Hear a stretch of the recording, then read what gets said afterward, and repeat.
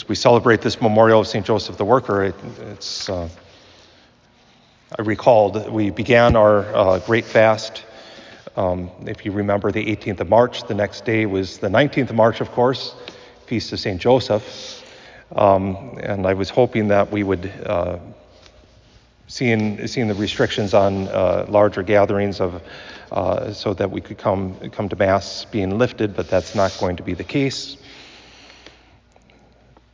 So these days, I need Joseph the Worker because I'm not working, because there's not much to do except say the private Masses and pray, hearing confessions when safe and stuff like that. But there's not a whole lot to do. But there's something beautiful about remembering and taking this day. This day was given by the Church to remind us of the dignity of work, that man was created not to work, but work was created for man, that when we, man and woman, of course, when we work, we cooperate in the work of God. See, what this day was celebrated by the communists as a day to not necessarily to honor workers, but to honor work, and that work was created for man, man was created for work. So what value a man has or a woman has is what they do. We know that's not true, because if that were the case, how many of us would have value these days?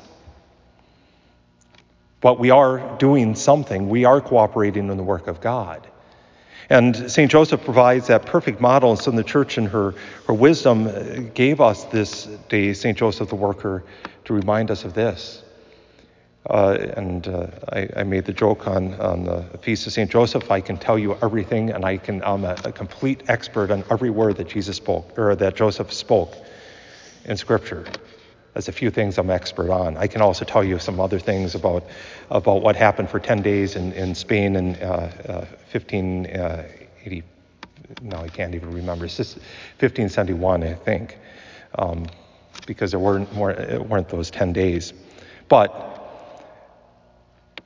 St. Joseph provides a good example.